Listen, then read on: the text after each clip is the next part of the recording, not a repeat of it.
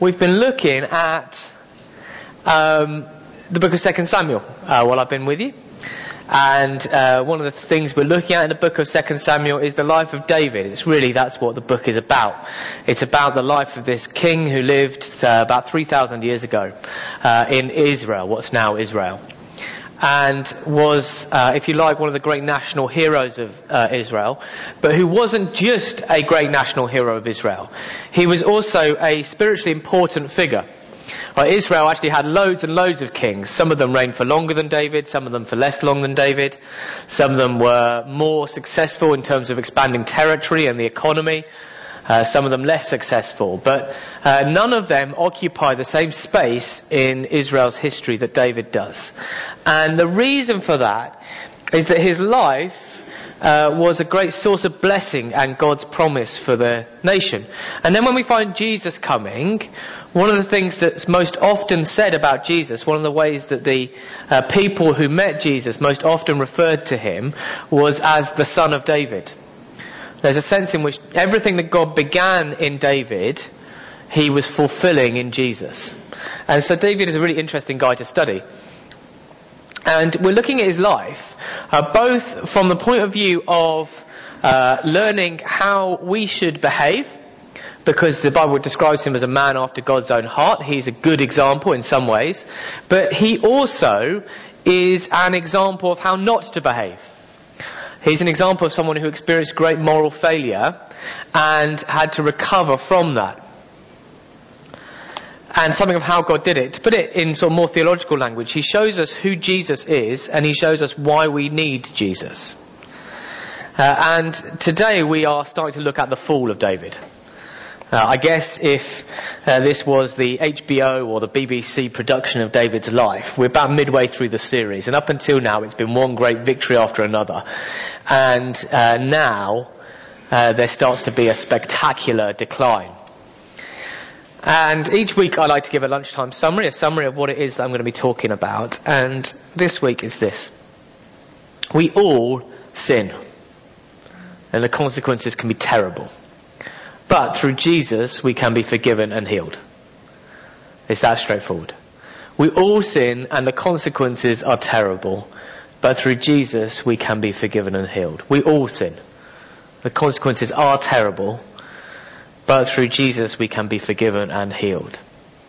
So I'm going to read now from 2 Samuel. And I'm going to read at chapter 11. If you don't have a Bible, I'm going to put the words on the screen, but I do encourage you to try and grab a paper Bible if you can. It's good to read from a paper Bible, get familiar with it. So this is 2 Samuel 11.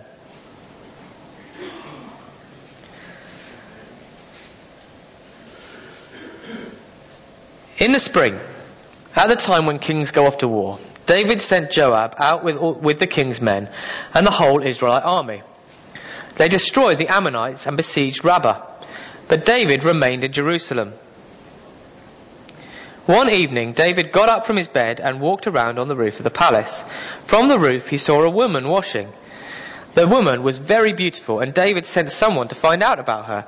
The man said, "She's Bathsheba, the daughter of Eliam, and the wife of Uriah the Hittite." Then David sent messengers to get her.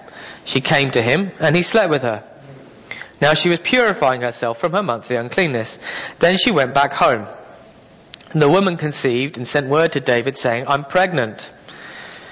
So David sent this word to Joab, "Send me Uriah the Hittite." And Joab sent him to David. When Uriah came to him, David asked him how Joab was, how the soldiers were, and how the war was going. Then David said to Uriah, "Go down to your house and wash your feet." So Uriah left the palace, and a gift from the king was sent after him. But Uriah slept at the entrance to the palace with all his master's servants and did not go down to his house.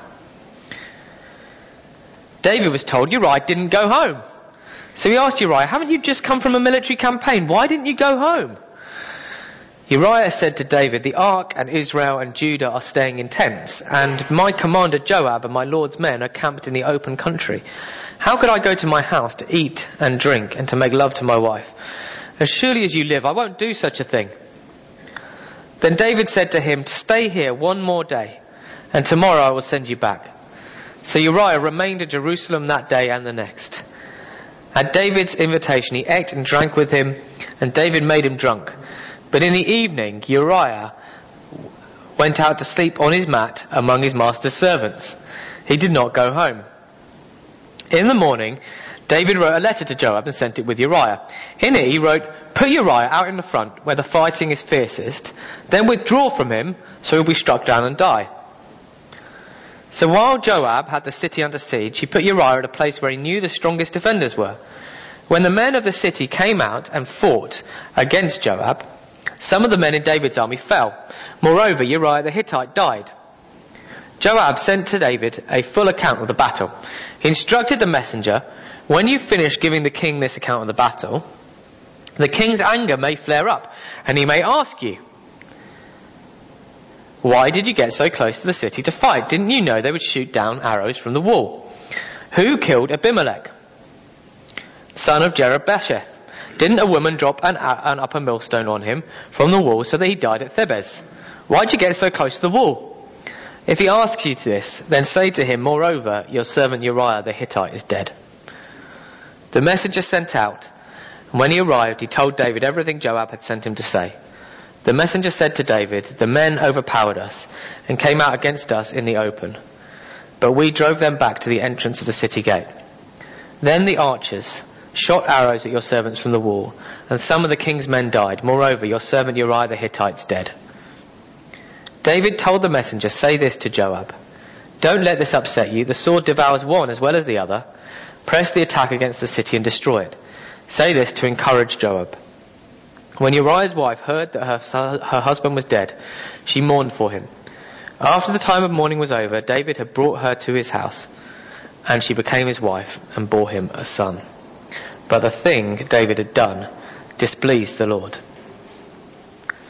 I'm going to read a couple more scriptures, just to set the scene for something else that we're going to be thinking about in the sermon. So this is from Isaiah 53, and it's written about 800 years before Jesus, and about 200 years after David's moral failure. And it describes the person God would send. If you read Isaiah carefully, it describes God himself coming as a person and doing something for the rest of the people. So Isaiah writes this. He says, "Who has believed our message, and to whom has the arm of the Lord been revealed? He grew up before him like a tender shoot and like a root out of dry ground. He had no beauty or majesty to attract us to him, nothing in his appearance that we should desire him. He was despised and rejected by mankind, a man of suffering and familiar with pain, like one from whom people hide their faces. He was despised and we held him in low esteem. Surely he took up our pain and bore our suffering. Yet we considered him punished by God, stricken by him and afflicted. But he was pierced for our transgressions. He was crushed for our iniquities. The punishment that brought us peace was on him, and by his wounds we are healed. We all like sheep have gone astray. Each of us has turned to our own way, and the Lord has laid on him the iniquity of us all." And this idea that God would send someone who would be God himself, who would suffer in the place of the people for all the wrong stuff they'd done, is then taken up by the New Testament writers, and by John the Baptist in particular. He says this: "The next day John saw Jesus coming towards him and said, 'Look, the Lamb of God who takes away the sins of the world.'" In other words, John is saying everything you expected, Isaiah expected God to do, is going to be done in this man. Actually, it's more than that. Everything you read about in Leviticus, all the sacrifices you've ever offered when you were sorry for your sins, they were all about this man. And after Jesus died, his friends reflected on this, and they wrote this. So this is Peter, one of Jesus' best friends, wrote this about Jesus. He said, "He himself bore our sins in his body on the cross, so that we might die to sins and live for righteousness.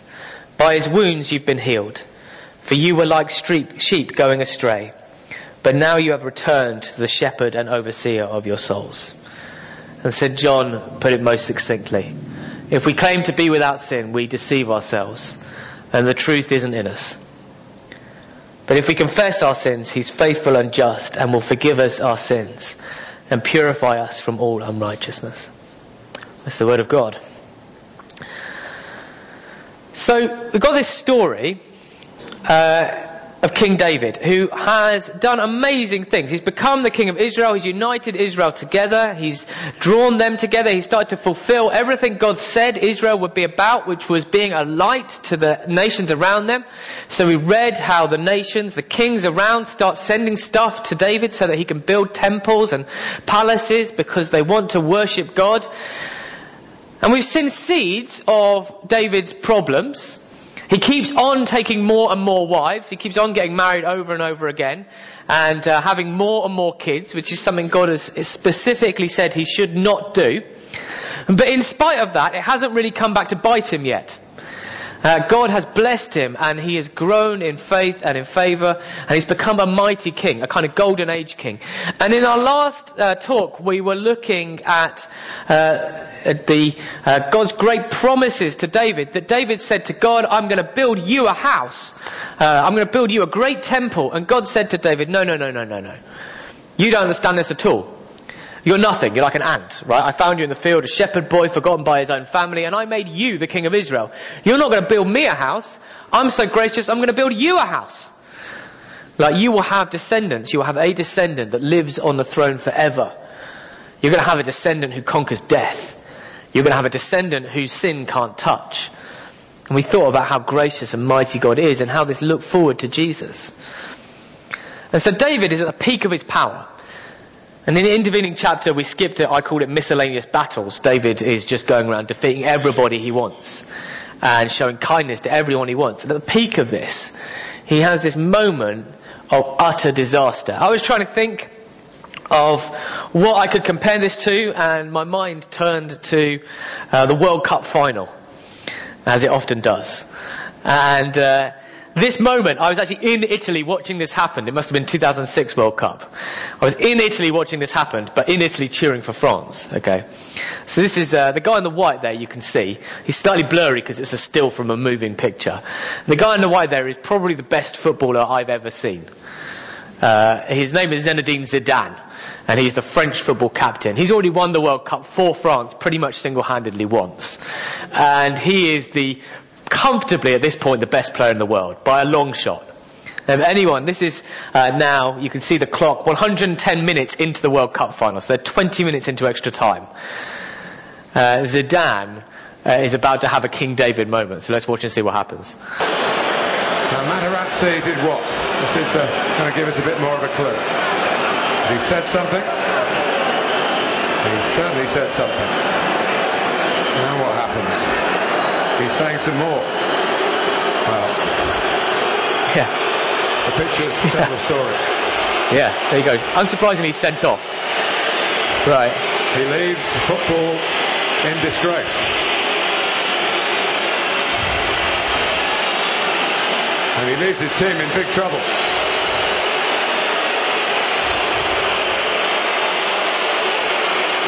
France down to 10 men. And the showpiece of the world game has an unsavoury moment here that will make the headlines beyond the result, I feel. There you go. Zidane, the greatest footballer in the world, one of the best players I have ever seen, who I would, if I had a time machine, I would go back and watch play over and over again. He, at the moment of his peak performance, I mean, not many players have won the World Cup twice. I can't think of any. And Zidane is on the cusp of doing this, and something wells up within him, and he headbutts Materazzi in the chest, and his entire world falls apart. To the point where people in English Baptist churches 13 years later are showing pictures of him, illustrating, he's become a byword for kind of the collapse of the great. And David's failure is very similar, actually. It's much more serious. Nobody died. Materazzi got headbutted. To be honest, he probably deserved it, if you know anything about Materazzi.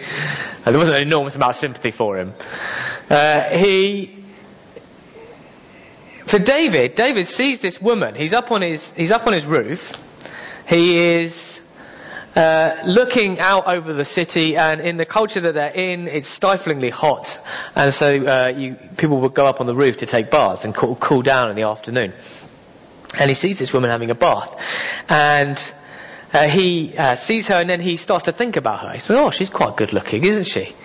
I assume he's able to see her because his palace is slightly higher than everybody else's. And after a while, he thinks about it, and he says to his men, I want you to find out who that naked woman on the roof was. So they go and find out. She's actually the wife of one of his closest generals. If you follow Uriah through the Bible, the references to him, he's one of David's crack elite team of fighters. So he's been with David through thick and thin when David was in exile. And he's got married, and this is his wife. And so David finds out who she is. Then after a while, he thinks about her a bit more, and then he says, can she come to see me? And then she comes to see him. And then he makes love to her.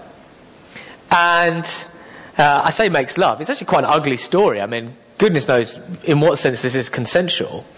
She is a guest in the house of the king who's just had her brought to him. I mean, it's not an attractive situation at all.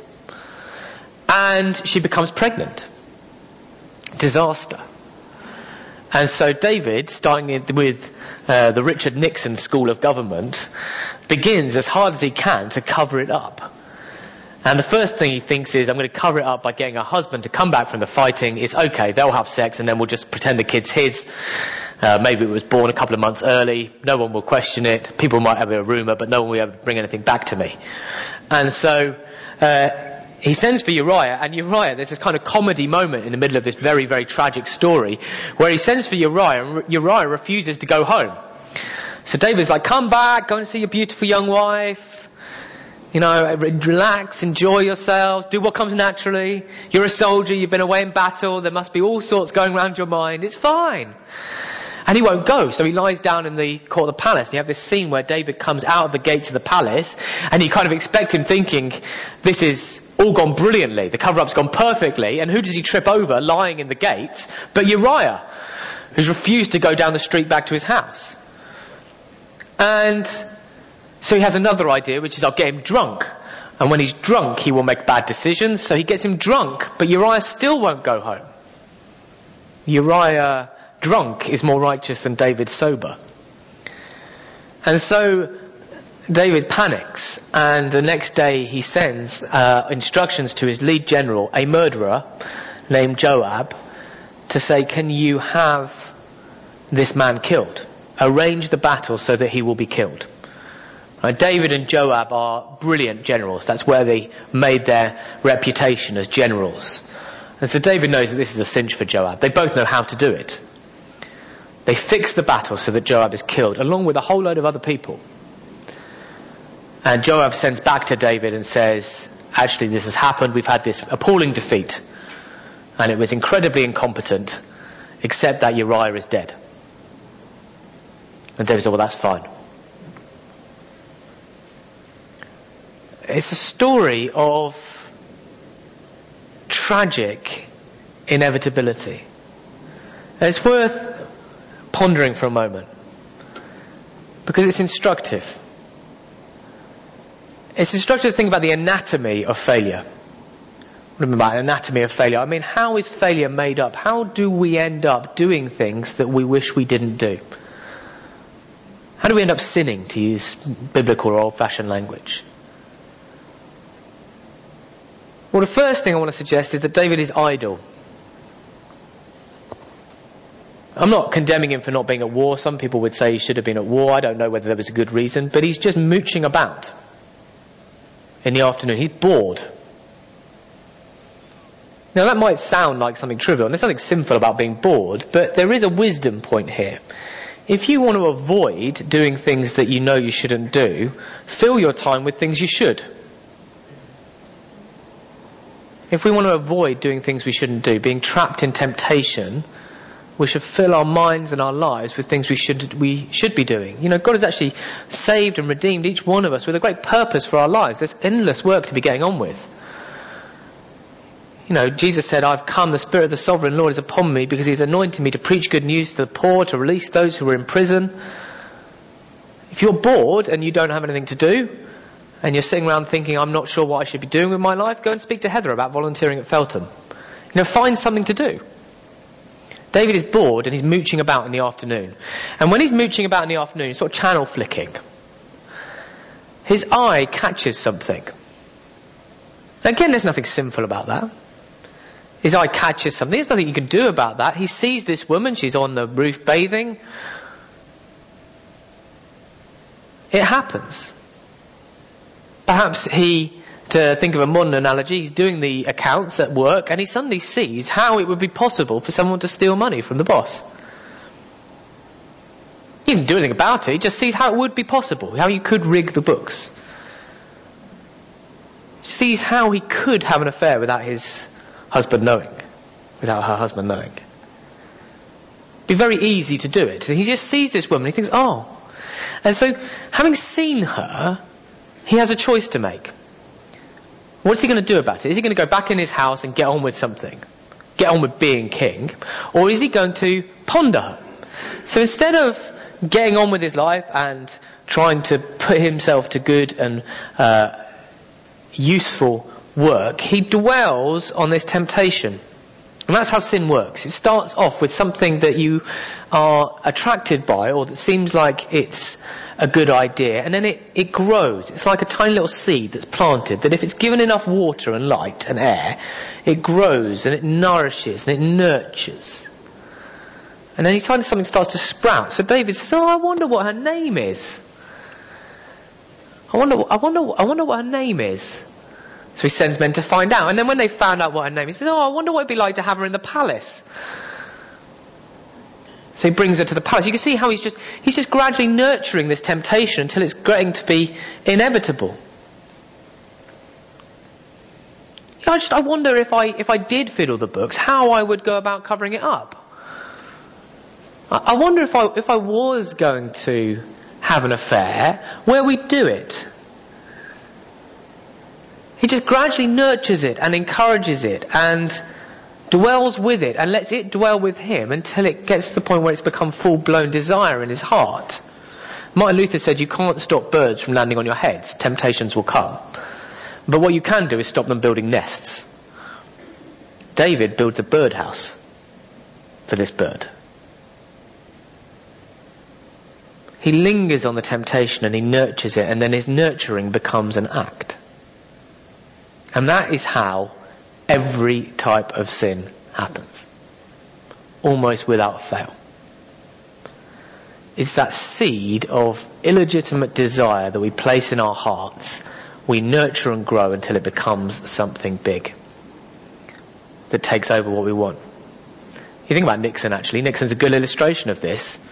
If you read biographies of Nixon, if you don't know who Nixon is, don't worry. He was the president of America in the 1970s, late 60s and early 70s, who has become a byword for political scandal. What he actually did was that he used dirty tricks during election campaigns and bugged his opponents, right?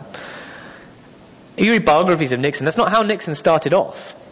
Nixon didn't start off campaigning like that. He actually lost an election against John Kennedy because there was massive corruption on the other side.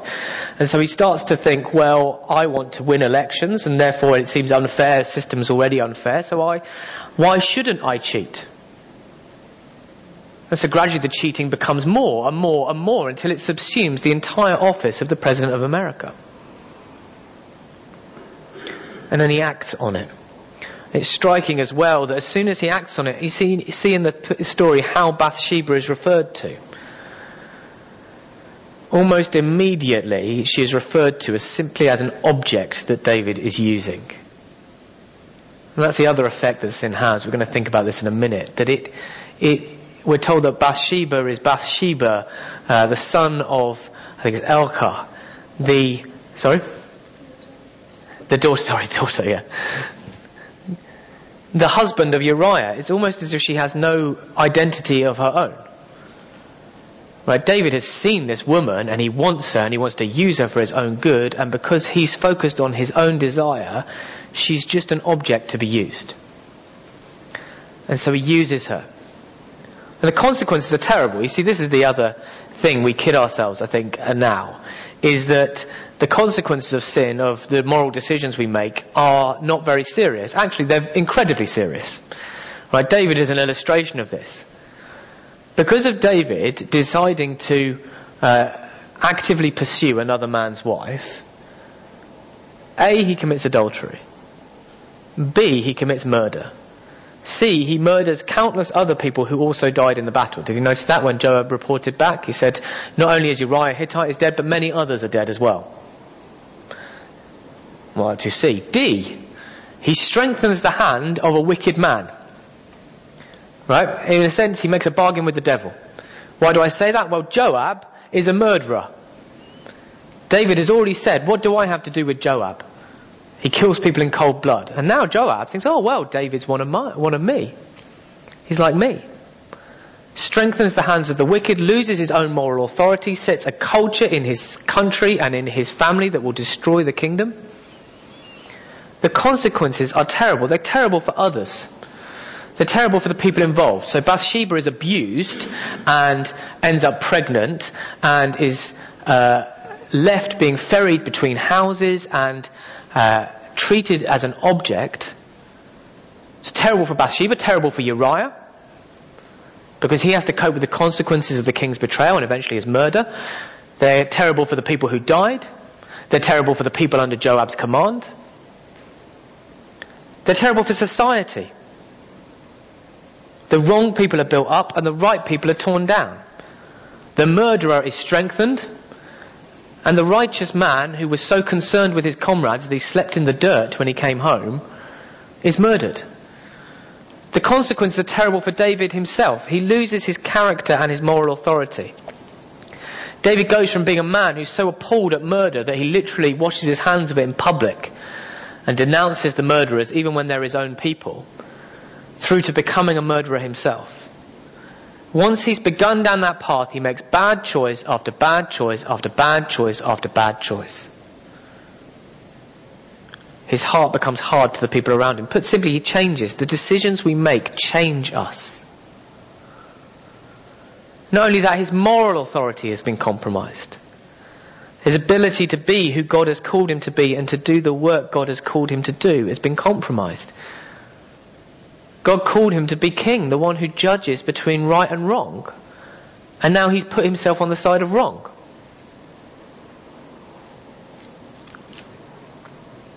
Most seriously, as we'll see as we read this story through, he compromises his relationship with God.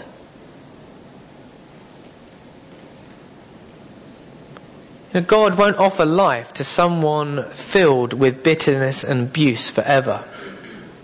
David has begun down a path that will see him cut off from God's love and his life.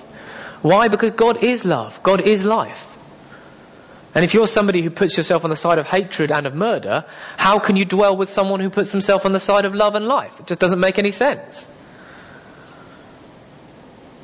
God won't offer life to someone filled with bitterness and abuse forever. It would be uncruel and unjust to the rest of the world. What would God say to Uriah?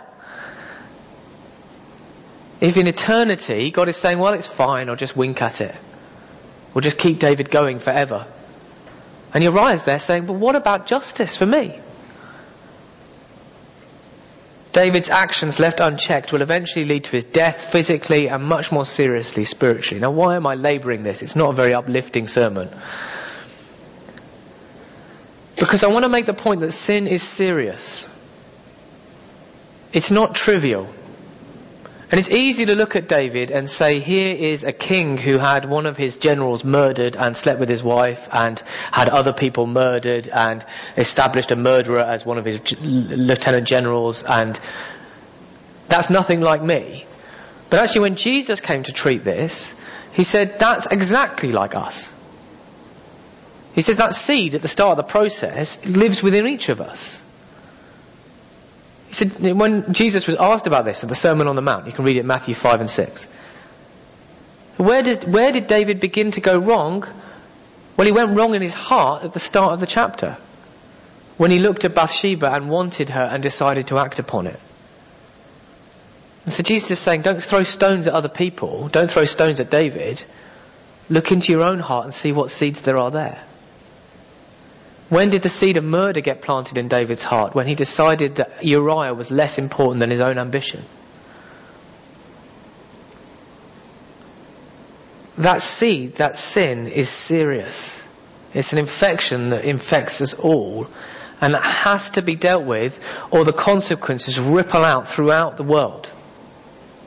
One word of gossip and malice said at the school gates ripples into bitterness and hatred into someone's heart, a sense of loneliness in another's heart, which makes somebody cruel with their husband, which leads their marriage to break down, which leads their kids to not have a father or a mother, which leads them to grow up to be unkind and cruel to their own children, and so on, and so on, and so on, and so on.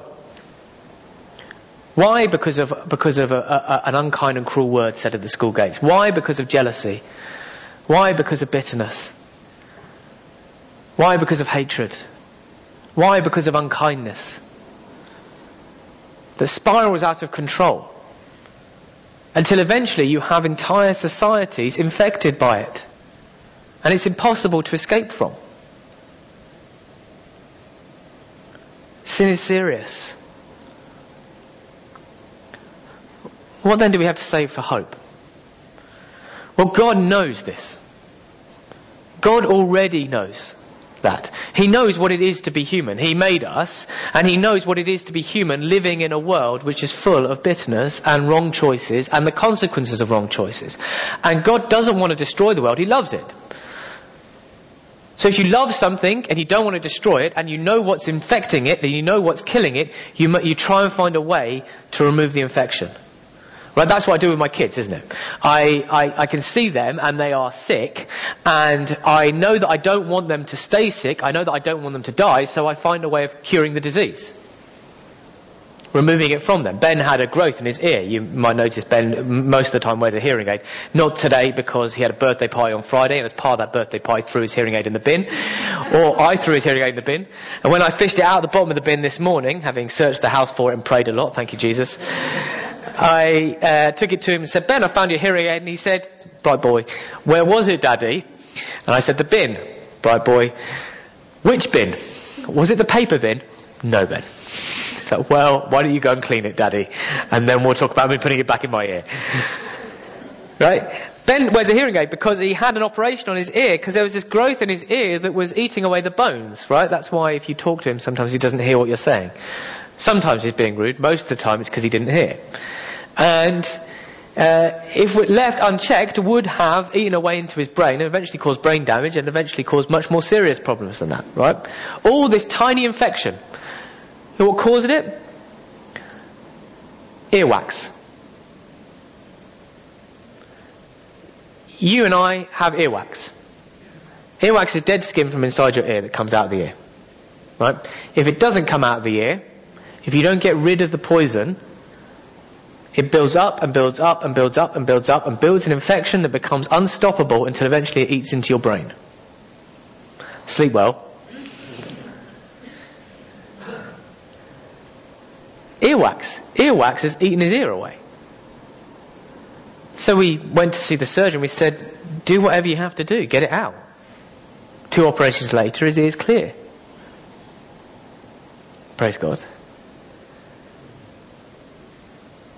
God sees humanity, and He sees these tiny little things, these tiny little seeds of anger and bitterness and self-interest and pride and hatred that build up and build up and build up and build up and build up and build up and build up until they've eaten away our heart. And because He loves us, because He's a parent with more love for His children than either Heather or me, He says, let me do the surgery. And my instrument is Jesus. The Son of God came to reverse our failure and its consequences through His death and resurrection. And that's why we celebrate each Sunday. Because we believe that David in chapter 11 of 2 Samuel is an accurate portrait of humanity. It is, if we're honest, how we do in fact treat each other. But we believe that God so loved the world that He didn't want to leave us like that. That through the death and resurrection of Jesus, we are offered forgiveness because God has punished sin. He has laid upon Him the iniquity of us all. If I can put it this way, it's as if God sucked the poison out and had it in His own body.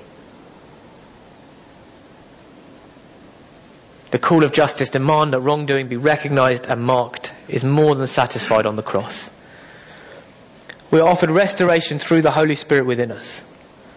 The Holy Spirit brings healing and applies the work of forgiveness to a new life to our souls. Our lives and relationships can be restored because we're all brought back to God forever. We're given the promise that we can live forever in peace with God and with each other because death has been defeated. And all of this is done for us. If you're in Jesus this morning, that is what he has done for you. He's reversed the curse of 2 Samuel 11. If I can adapt St. Paul's language, he wants to say, you're all just like David. Each one of you is like David. In fact, when I see David, I see you in him. Yeah, we use that phrase, don't we, of children. I was using it at baby and toddler group on, remember having Dadley on Saturday. I looked at this child and I thought, I can see your mother in you. I can see you in your mother when I look at her. It's as if God says, well, I can see you in your father. Your father's David. And I can see him in you. But then he says, but I want to see Jesus in you instead. And if you trust Jesus and ask him, then when I look at Jesus, I see you in him. As if you're changed to have a new DNA. And all of that's done, not just for us to enjoy, but so that we can bring that peace to other people. 2 Corinthians 5:18 says, all this is from God who reconciled us to himself through Christ and gave us the ministry of reconciliation. In other words, Christ offers us forgiveness, healing and eternal life. But then he asks us to go and do the same for other people.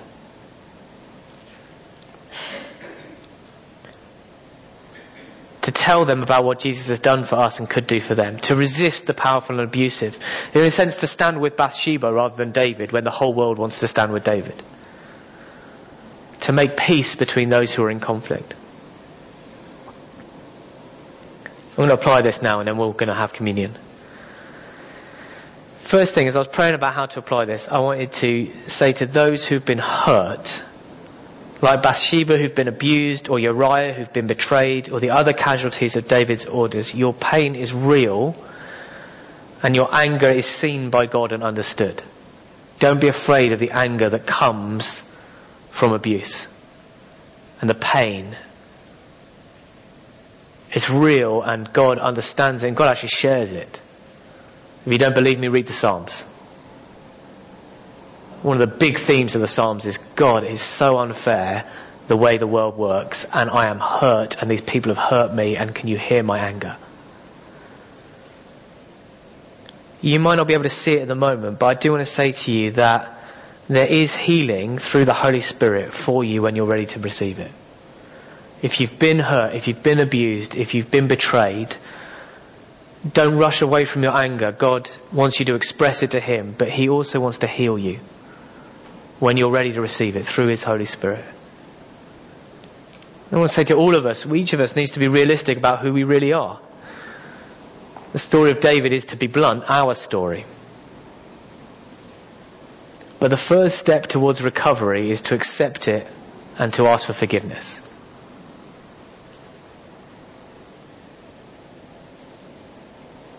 We need to be honest about our sin.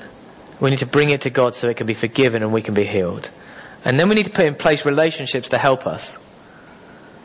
Well, I study Alcoholics Anonymous as part of my work, part of my studies. That's what that whole system is predicated on, right? That you accept that you've got a problem because you can't stop drinking. Or Narcotics Anonymous, I've got a problem because I can't stop taking drugs. Well, I've got a problem, I can't stop being angry.